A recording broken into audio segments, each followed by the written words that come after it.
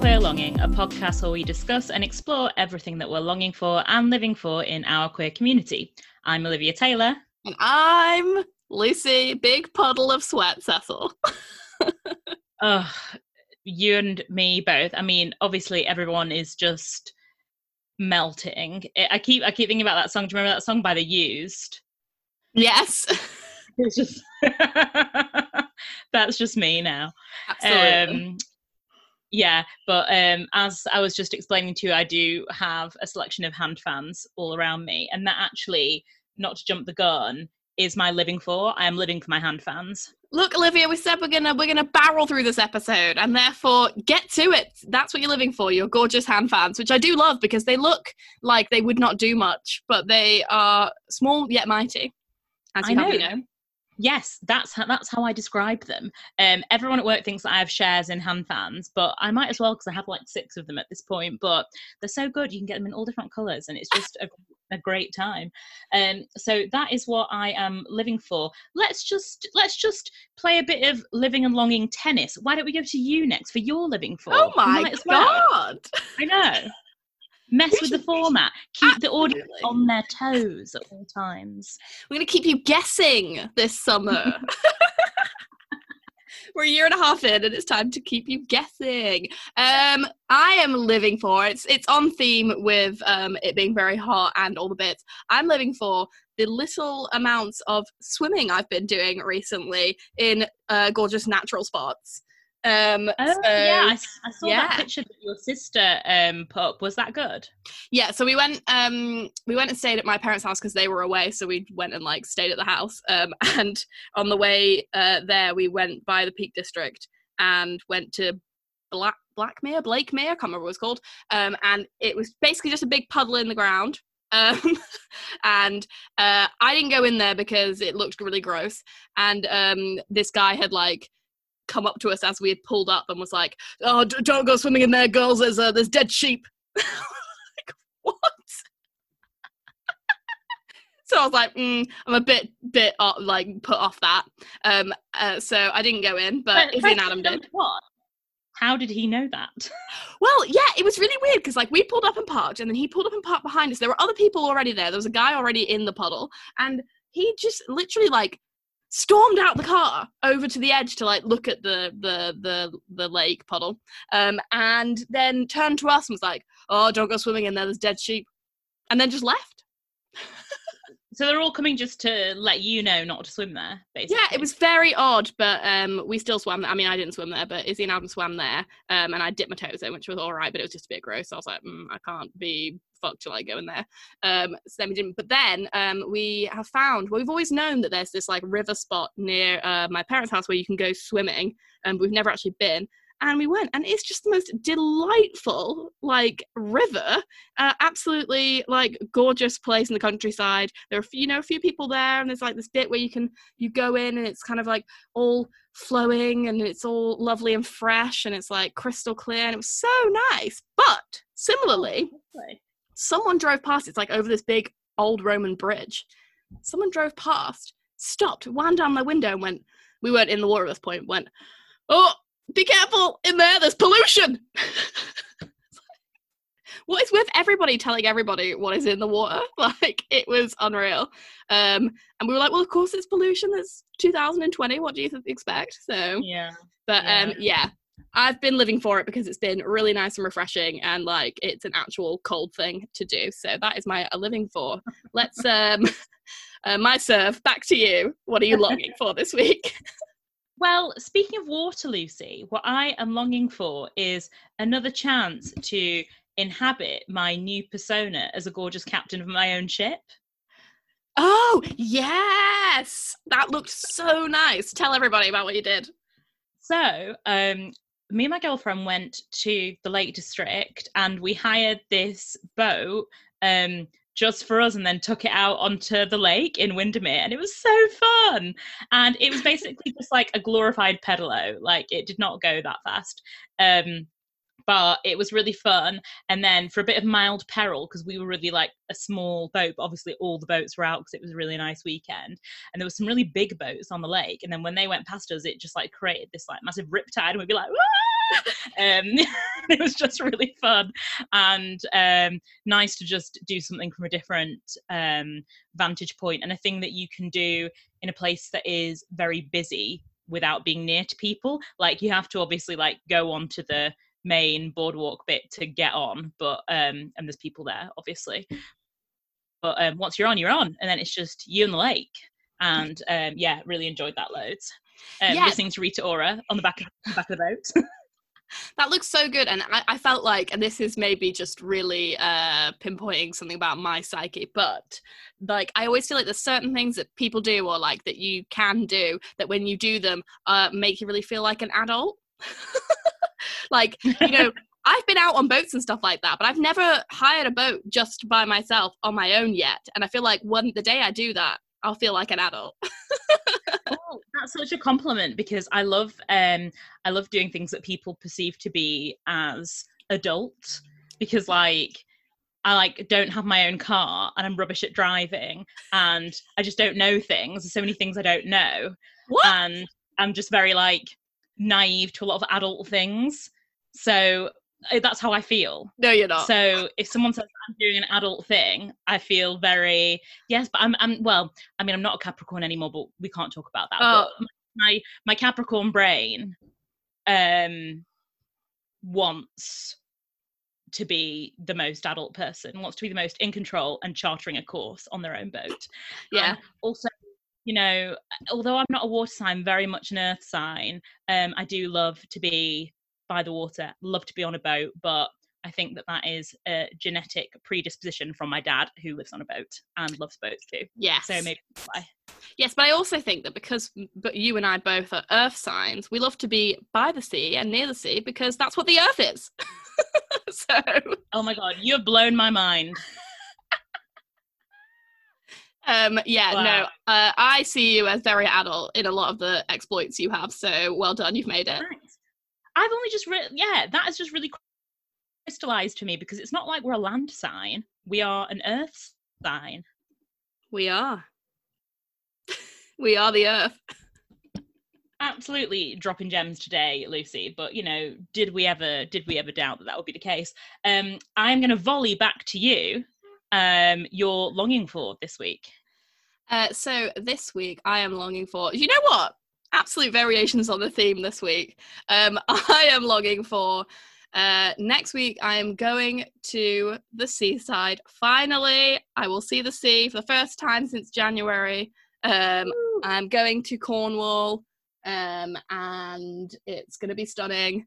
And like, you know, we're going to be very socially distanced from everybody, etc. But it's just like going to a different place, being by the sea. Cannot wait for it. I'm very, very excited, very much longing for it. Yeah, Cornwall looks absolutely beautiful at the moment. There's a few people that I know who are there right now, and it looks absolutely gorgeous. So you're going to have a stunning time. Well, I think it's gorgeous now, but I think the weather forecast for next week is pure rain. So okay. We'll see. I like the seaside in the rain anyway, so it's fine. It's too hot this week anyway. You won't want to be going out walking in this sunshine. So no, I wouldn't. That's true. Yeah, whatever way, it will just be a gorgeous change of scene, obviously, and a gorgeous change of scene and the seaside are well known to be gay rights. So they are. So Olivia, I have some shocking news for you. Oh, what's going on? I've been on the blogs this week, and I've got an article to suggest, which may come as a shock to everyone. Again, we're mixing it up. Although I do know that you have read this as well, obviously, because you're always on the blogs. So it was an article by Rebecca Solnit, who is a great feminist writer, written some really great selections of essays, which I know we've both read. And I think we went and saw her, didn't we, a couple of years ago? Talking about one of her newest collections. Yes. Yeah. Did. And that was one of those stunning queer events. Oh, ode to a queer event. We miss you very much. I know. Yeah, so she has written an article, it's an opinion piece in The Guardian, which is entitled "Trans Women Pose No Threat to Cis Women, but we pose a threat to them if we make them outcasts." And I just thought it was a really good, she sort of poses it as like a letter to she says, "Dear ladies who are fearful and hostile to trans women." And it's just like a really well-written piece about the fact that, you know, we are not at threat by, as cis women, we are not a threat by trans women, and that any turfism or any sort of action like that is actually really harmful to, you know, women as a whole, as opposed to in the terms that TERFs kind of feel that it's helping, which it isn't. And I just thought it was a really great way, a really well written article to read if you sort of want to hear like a piece that puts together like why this is not something to be threatened by. I would like to think that people who listen to this didn't feel like that anyway, but yeah, I feel like it's a really reasonable, reasoned, well argued, methodical piece. And I mean, even the bit, it's usually the sort of simplest things that really kind of crystallize certain points that definitely I'll take away and try and adopt into conversations with people who may have sort of different views about this. And one of them was about, obviously, the ridiculous toilet panic that a lot of people have about trans women using the women's toilets and bathrooms. And Rebecca Solnit makes the point, to paraphrase, well, you let electricians and people who manage the gas sort of come into your house to do jobs, and we don't ban all like gas people and electricians for coming to homes, because the risk is not even the same. The risk is so much higher because typically electricians are men, and you know, as she says, it's the unarguable truth that the biggest threat to women are cisgendered men. So you know, that's not again to say, and as she says, that all men are bad, all of those things, but it really does create a sort of reference piece that is really just truthful and just stark in the points that it makes. And I think that her writing is all the more impactful for it, because it's kind of truths that can't be ignored, and draw interesting parallels that I think would make people who have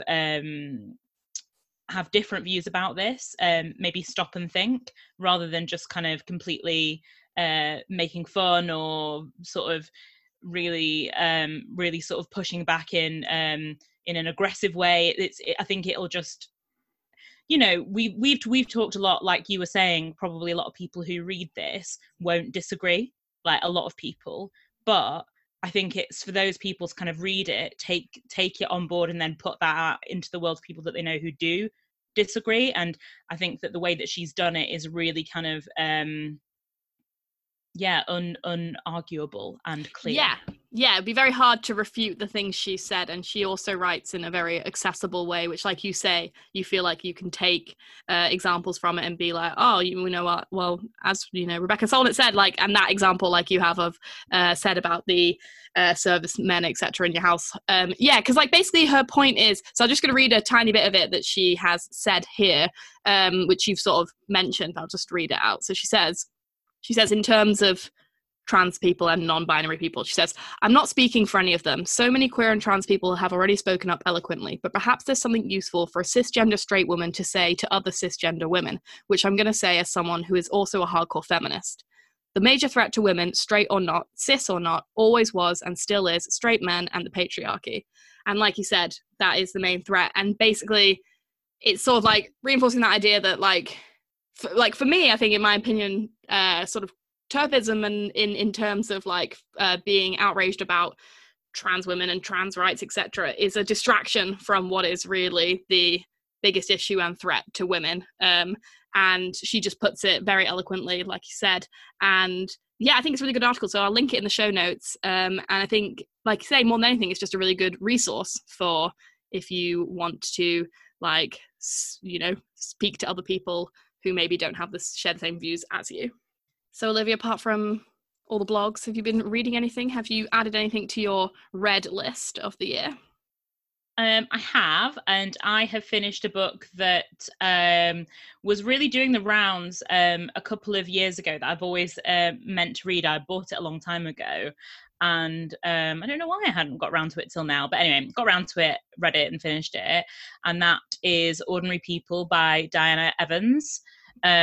So yeah, basically, it's a book about midlife, your sort of midlife. It's about couples. It's about it's described as kind of like midlife melees and relationships breaking down, or sort of questioning your own identity within a family and within children and in a partnership. Monogamy, all of those things that I think a lot of people going into middle age who have newly-ish established families and are sort of firmly entrenched in that new stage of life, when they sort of turn around and kind of don't know how they got there. And I think a lot of books that would sort of describe itself in this genre can be a bit sort of, you know, it can be a bit sort of binary in how it presents relationships, and like, you know, a woman is wronged by her husband when she walks in on him having sex with another woman who's inevitably the secretary of his very large corporation. She moves to the countryside, meets you know, a carpenter, and they have a love affair, and she finds herself, basically. Sounds like one of my favorite Christmas films. Not gonna lie. Yeah, and obviously there is A Gorgeous Place for all of those films and books. It's the Hallmark Channel. I think that it does a lot to kind of broaden out that sort of genre and those sorts of themes. And it's also a little bit unlike what I've just described. It's also a bit sort of supernatural and metaphorical as well, and that kind of seeps in sort of once you get past the halfway point of the book. And it's the house that the main couple live in is there's something wrong with it, and it's sort of decaying, and there's like dust everywhere, and there's mice, and there's certain problems that are always trying to be fixed, as if it's kind of like a metaphor for the decay of their relationship and of the main sort of woman's sense of self, I suppose. And it is interesting in that way, and unexpected, and just a bit different. It's a bit of a different way of approaching and exploring those themes that normally are like super linear and super sort of binary in how they're presented. So to me, that made it it made it an interesting book. It also talks a lot about Blackness and Black identity as part of the themes that run through the book between a lot of the characters.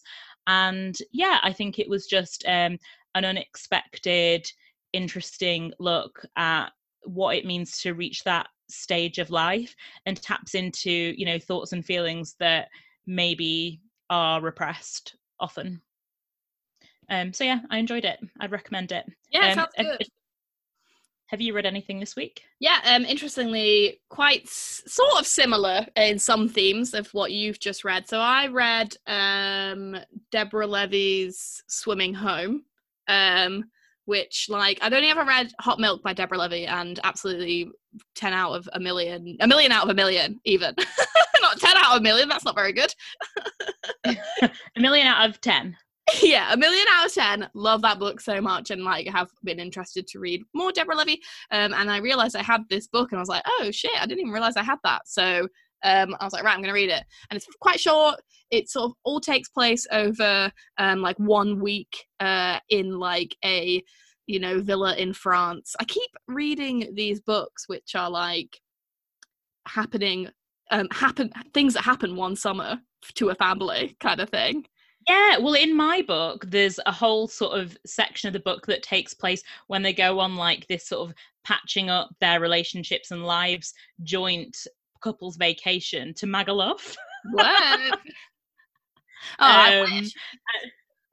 Yeah, and it's just like described a funny line in it was, to again paraphrase, I can't remember it exactly, but there's a bit where all the couples are like sat outside of an evening and they're all like having drinks and stuff, and it describes like in the middle there's a bowl of crisps, Doritos Cool Original, which had all been silently agreed upon as a superior and quality crisp of the holiday.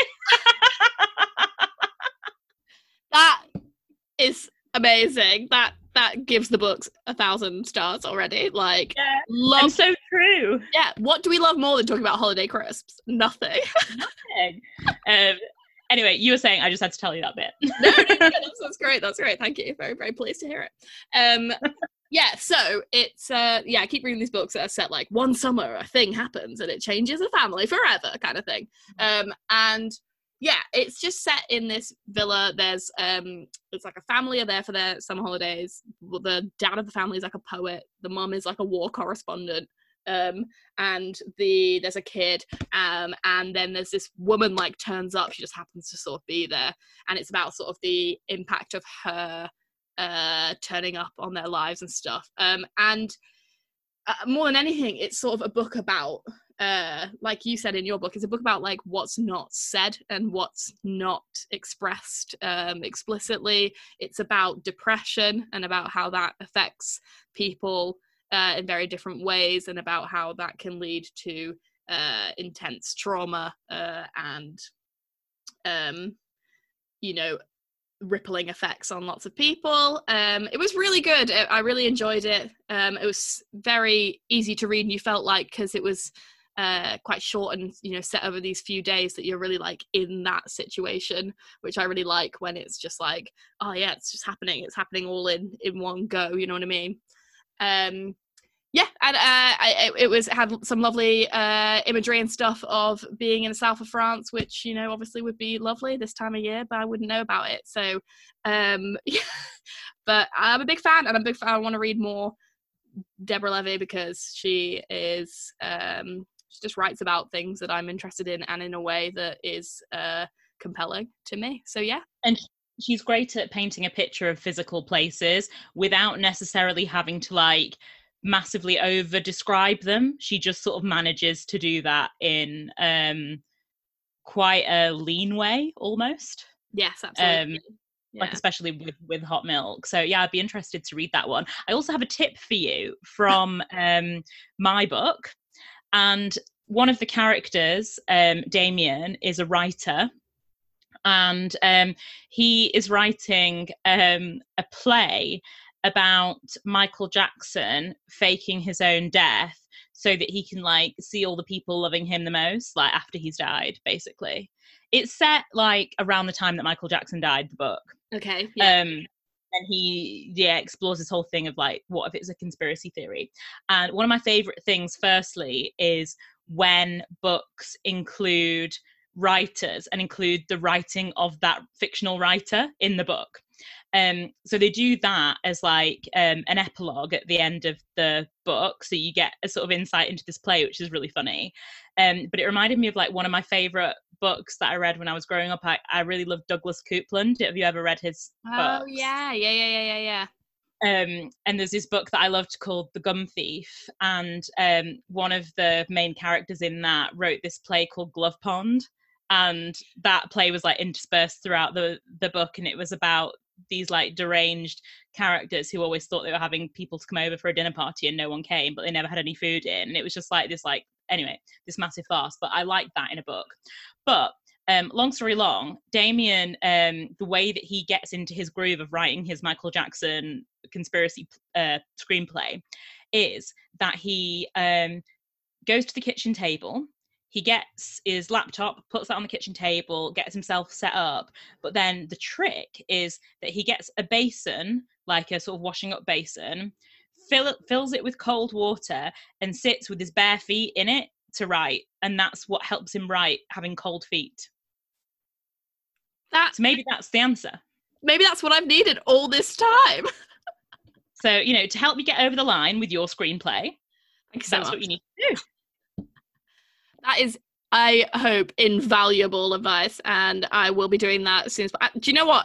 I would love to have my feet in a bucket of water, cold water, right now. Wouldn't you? Yeah, I absolutely would. And that's why I was thinking, I mean, this room is so small, I don't think it would be safe to try and attempt to put a basement, a basement?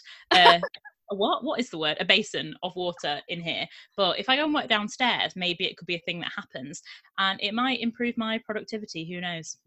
I'll let you know. Well, let's put it to the test and report back. Yes, let's make a pact to try it and report our findings. So that's what we've been reading. What have you been watching, Olivia? Well, I finally finished the latest season of Good Girls. I know that you finished this a few weeks ago. What did you think of the latest offering? Yes.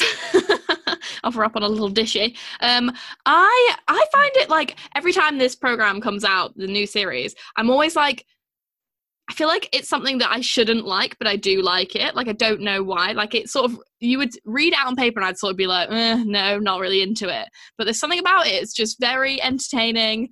It's, you know, quite funny and I like the characters loads. I thought that this season was, I mean, I watched it very quickly because it was something that just I watch. So that means I can watch it really quickly as opposed to something that I share watch with Izzy and Adam, which means that I watch it over like the space of a year. So, yeah, I enjoyed it. I think that it's sort of a bit following a bit of like a formula. I'm not sure how they're going to crack it and how they're going to make it any different. Yeah, I agree. It goes through the same pattern of like, they do some good money laundering, something goes wrong, the one with the ginger hair fixes it. It carries on and on and on and on. And yeah, it's just always like a peril. The peril gets fixed. They carry on for a bit. There's another peril of, you know, the same sort of magnitude each time. And like, how do you kind of break out of that that cycle? And yeah, I was watching with my girlfriend. She was like, I just kind of feel stressed by this now. Like, I'm just in it. And I can't just like get out of it anymore because it's kind of like a Groundhog Day of just things going wrong. It gets solved. It carries on and on and on. Yeah. So I don't know. I kind of find that element of it, because it's not something that I feel incredibly invested in or something that I think is really sort of, as it were, important or anything like that, that therefore I find the repetitiveness of it quite comforting, in that I know I can watch this, I'll be entertained. Yes, it might be the same storyline over and over, and eventually I would be very bored of that, but that in the right kind of mood and mindset, that's exactly what I need sometimes from telly, and it has like that element to it. Yeah, so I don't know what they're going to do. They need to really shake it up next season, because they've obviously left it open for another season, and like they either need to really shake it up or round it out. So we'll see what they'll do. But yeah, no, I enjoy it. I think it's got good performances from all the main people, and obviously I am in love with Manny Montana, who plays Rio. So you know, it's good enough for me. Oh my god, yeah, same. Does he have an Instagram and can we follow it? I think he does, but I haven't followed it. We need to do that. Yeah, we do. It's a matter of urgency. Yeah, I can definitely see how if you watched this when you were young, he could be in the same way as how Danny Zuko was for me, your queer awakening. Yes, or like a Jordan Catalino in My So-Called Life. That's similar, sort of vibe, like a bit dangerous, but you know, that's what you need. Yeah. So I mean, I'm a fan. I'm not like, it's not something that I'm like shouting off the rooftops about, but you know, if you want just like a nice, easy watching, quite entertaining and quite funny in parts like show, then it definitely does that. And I guess the only other thing to note is that in terms of queer representation, there is a seemingly, to my opinion, well thought out trans representation of one of the children in the show, and it just adds like a nice bit of representation in my opinion. Yeah, Ben is great. Yeah. What else have you watched? We need to hear some gay rights. We need to hear about some gorgeous queer representation. And if there isn't any, I'm afraid you're going to have to make it up. Oh, okay. I watched Call Me By Your Name. No, I didn't. Although I'm tempted, because that is a lovely summer film that makes me feel nice and summery. Yeah, but if you weren't like feeling sad about not being in Italy, any more than you already are, it's just going to make life worse for you. Really going to do it, isn't it? It's really going to do it for you. Yeah. And you're wearing your Yummy Mummy on holiday in Italy dress today as well. I am. I'm in my linen like sack and loving life. So yeah, she's in oh god, I can't remember what it's called. What's the bit of Italy that's like Tuscany? She's in Tuscany and she's having a Negroni. She's worrying over the puttanesca for young, I don't know, what's posh name? Tarquin. Stop it. Anyway, right. I have actually watched one very queer good film, which I wanted to talk about.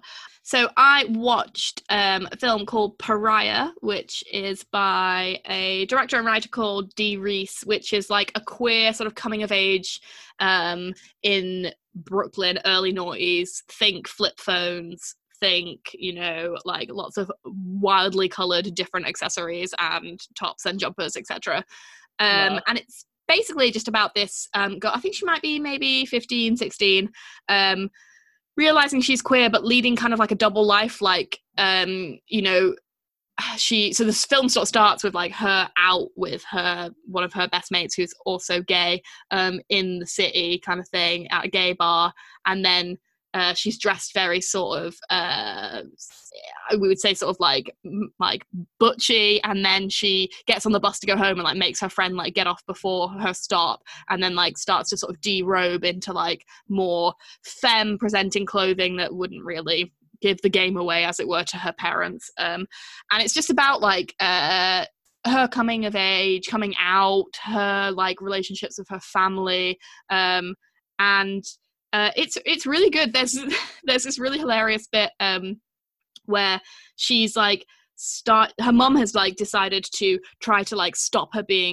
hanging out with bad influence people, and has decided to like make her hang out with this kid who is a friend of hers kid from church. So they start hanging out, but actually they start having a flirtation, and sort of some things maybe do happen.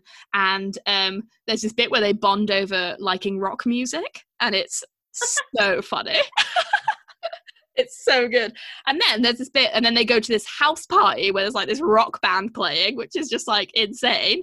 And it proved right my theory that you can't have like a coming of age or like teen film without a house party. Like, there is not one that doesn't have a house party at some point, basically. Can you tell me one? No. I'm literally trying to think of one now. Booksmart has one. Yeah, they all have them. They all have them, basically. Yeah, and like what's really, really great about the film is that every character in it is nuanced. They all have their own, like, they feel really built up. It's only a 90-minute film, obviously. Perfect amount of time for us. Izzy has decided to make a list of like 90-minute films so that when we're like, we want a film, but we want it to be quick, we just watch that.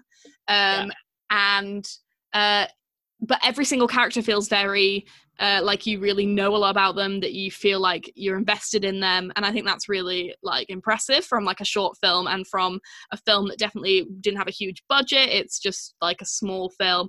And yeah, it's a really good look at both sort of like the themes of queerness, of like familial relationships, of blackness, and it's just really, really good. Would completely recommend it. I think it's, if you've got an hour and a half to spare, just throw it on, have a watch. Why not?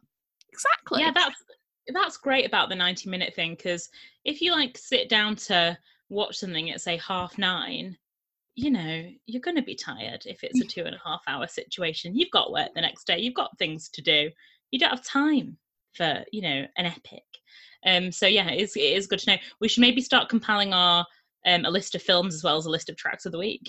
Yes, correct. I did say I would do that. I haven't, so I will. Oh, yeah, someone actually asked us, didn't they, to do it? Well, I completely failed to do it, but I will. So yeah, good idea.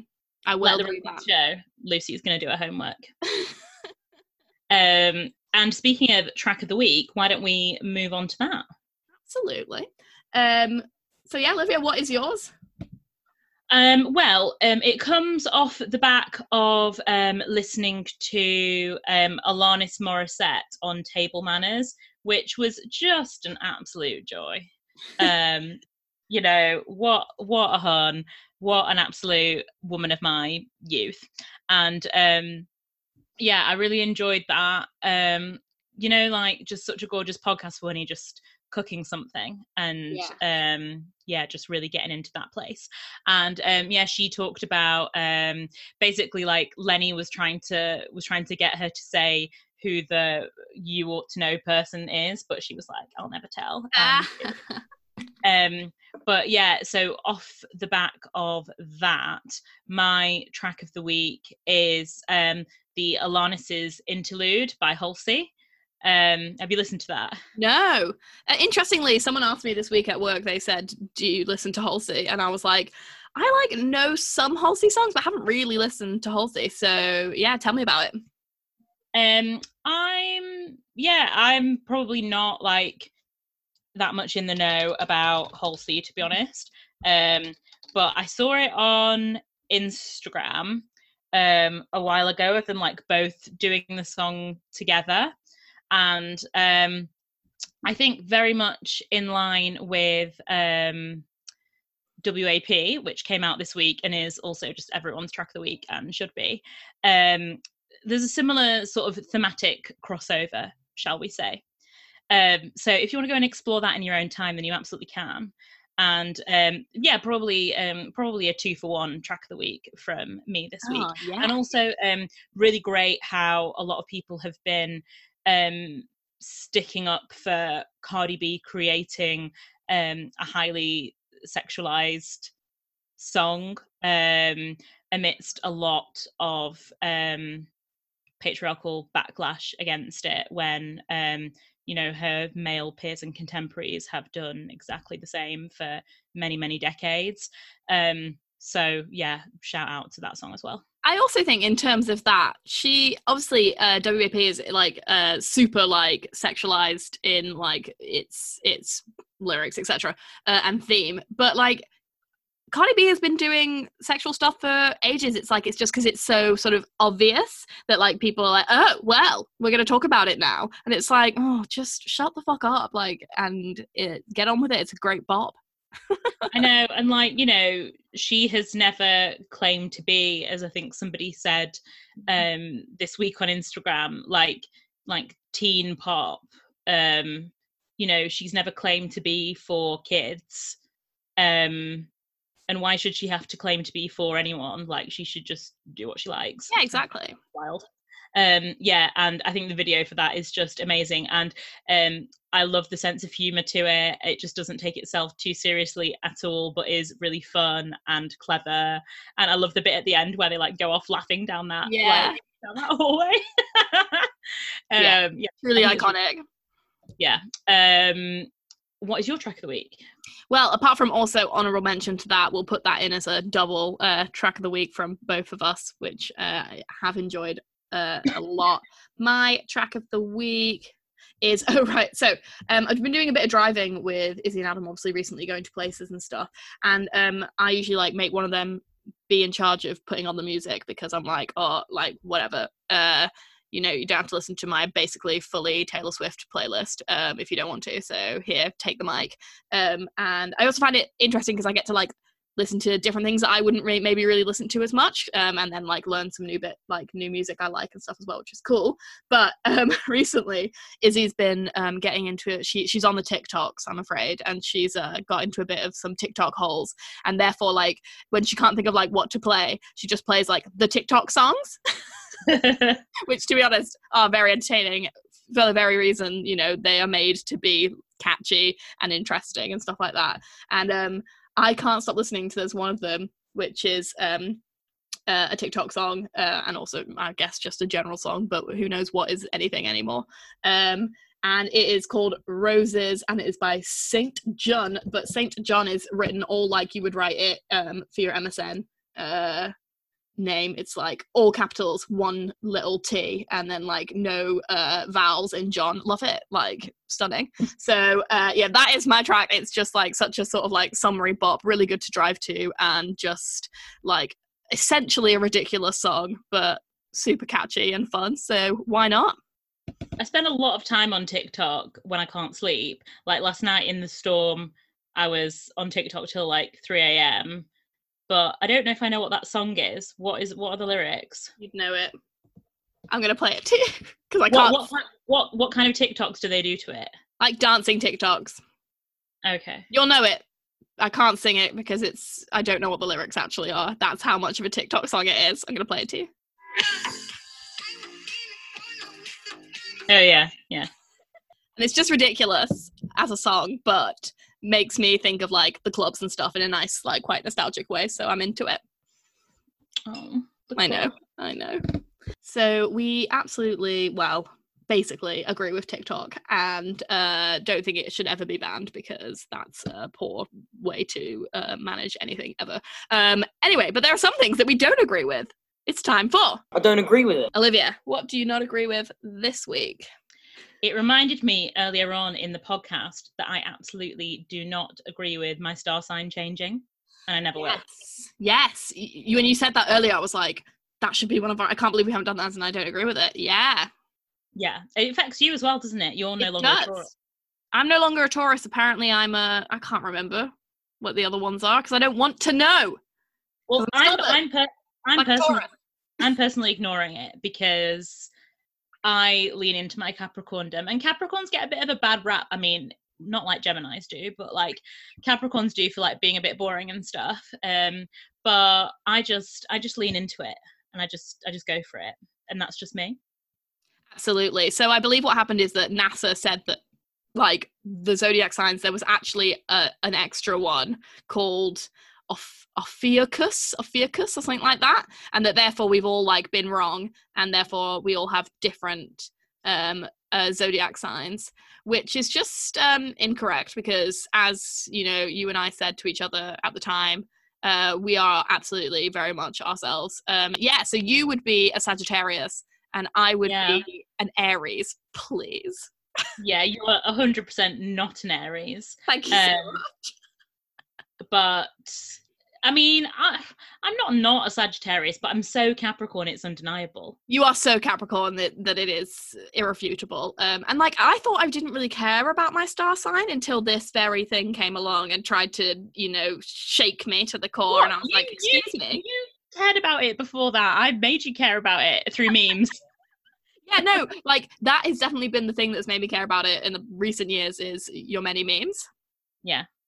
Yeah, that is a very good, I don't agree with it. And actually, apparently it has been a bit debunked. So hopefully it means that we are very much what we say we are, which we are. Because as we said last podcast, and we'll say it forevermore, if someone tells you what they are, that's what they are.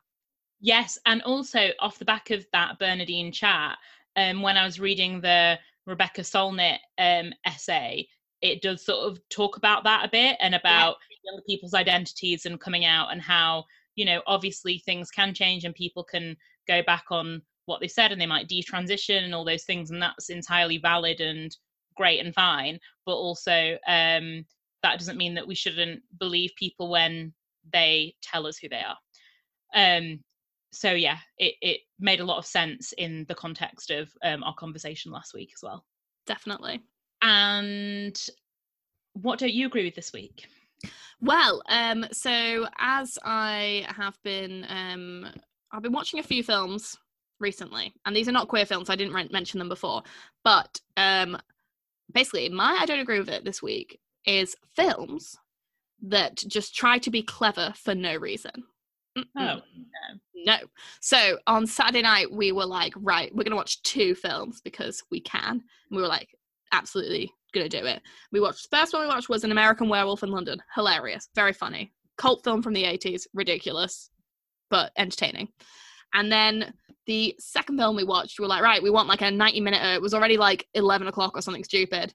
And I was like, right, I need something that's like going to keep me engaged. It's got to be kind of interesting, thrilling, you know, nothing too like not very plot heavy, you know what I mean? Like something that's going to keep us awake.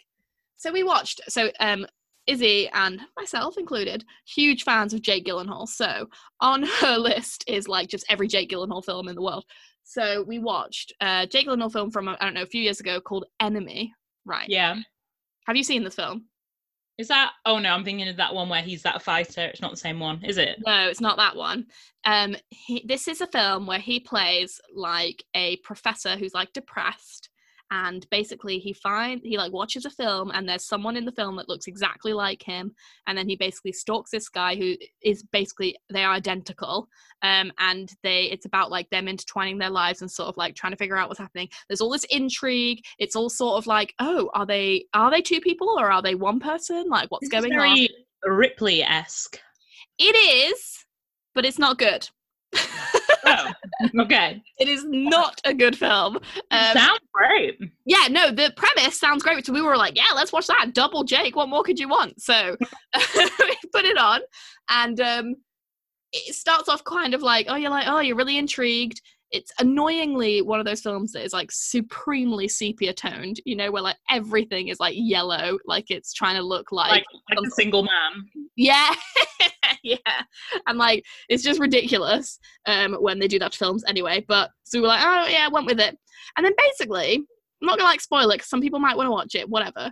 But basically the ending, it does like some sort of twisty kind of ending and tried to make you like feel that, basically tries to make you believe that like they're actually just one person, not two people, blah blah blah. But then that doesn't come together in any way, shape or form, and therefore the ending just makes no sense, but just leaves you like, what?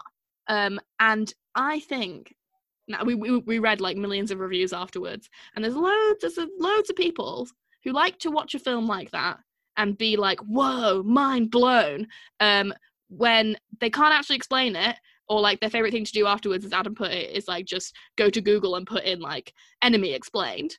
And it's like, if a film can be interesting and twisty and stuff like that, I really enjoy that, but it has to actually make sense. And this did not make sense. It was just doing that for the sake of being that kind of film, if that makes sense. Yeah, that's annoying. Crap. And not good to me. And I think bad storytelling and bad filmmaking. And I was not into it. And it really annoyed me. So like when you watch something and you can tell that they don't really know what the ending is, and then they're like, well, we'll make it mysterious, and then they'll think that we're being mysterious, which is actually like insulting to the people watching it, a la the last series of The L Word. Absolutely. They admitted years after that they don't know who killed Jenny, and that was the whole point of the last series. Yeah. So yeah, annoying. So Olivia, I've got some disappointing news, but necessary news. So I hope you're sitting comfortably there. Okay, I'm braced for impact. Yeah, prepare for air. Unfortunately, we've had to furlough Celine this week as she basically is up to nothing, which is fine because a lot of people are up to nothing. And we didn't want to bring you absolutely bare minimum something about an outfit she wore once.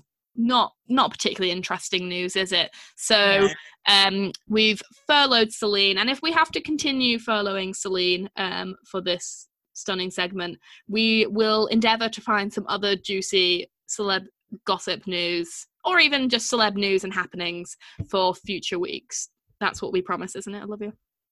Sounds like a fair plan. Absolutely.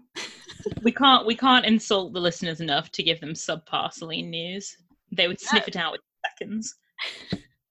So whilst we scour the internet for celebrity hot gossip, we will be loving you, leaving you, and longing for you. Until next time, goodbye. Bye.